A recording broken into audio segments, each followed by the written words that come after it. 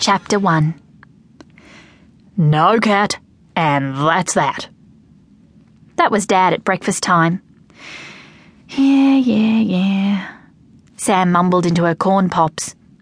When Dad spoke like that, you knew he meant it. But it didn't stop Sam from wanting a cat just the same. Not a big fat one like Wendy's got next door, Sam explained to Mum after Dad drove off. It could be a little teensy one. I'd look after it. You don't know what trouble cats are, said Mum. She put some bacon scraps in Sonny's food dish. Not like dogs, she said, giving Sonny a little pat. Sonny was Sam's big brother's dog. It had lots of hair and lots of gross habits Sam tried not to think about, as well as fleas, and it slobbered and barked at night, and other times too. It's a watchdog, Dad had said. They're supposed to bark. End of discussion. But Sam kept on wanting a cat. Even a kitten would do, she thought. A little kitty. She was still thinking about it that night. That night, so much was to happen to her. Chapter 2. That night it really started to rain, very heavily. Sam's house had a tin roof, so you could hear the rain drumming like an army. Sam tried to go to sleep. She kept tossing and turning. The noise was worse than Fredbert's dog. Fredbert was her brother's name. What a stupid name to give someone. But Mum had liked it.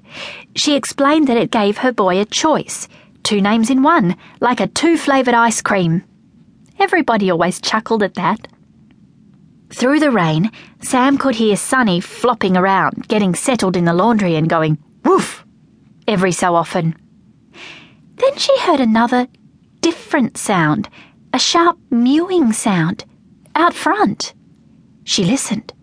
Yes, there it was again. It sounded like... Sam scrambled out of bed. She could hear Fredbert's music blending in with the rain. He always left his CD player on when he went to sleep. And that sound again. Carefully, Sam eased open the front door.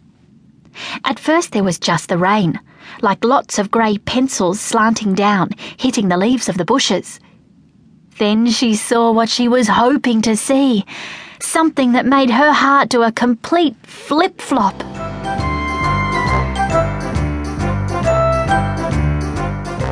Chapter 3. A cat. A little, very wet cat. A kitten, in fact, opening its little pink mouth, rain dripping off its whiskers and fur. It looked up at Sam, crying for help. What could she do? She couldn't just leave it there. Of course not. Sam picked up the kitten and carried it gently inside. She knew it was a she-cat, of course, because of its pretty little face and its sweet voice. She crept into her bedroom, scared someone might see her. But everyone was asleep. Dad, Mum, Fredbert, even Sonny the dog. The TV was still on, in the lounge, but she wasn't game to turn it off. In her bedroom, she got a t-shirt out of a drawer and carefully dried the kitten. I'll call you Rainy, she said, giving the kitten a big hug. Now that it was dry, it was very fluffy, and just what Sam wanted. You must be tired, you poor thing, she said. She cuddled it up in bed. Listen to the rain, she said to the kitten. Rainy. The name sounded good. But then she started to think about the morning. What would Dad say? And Mum?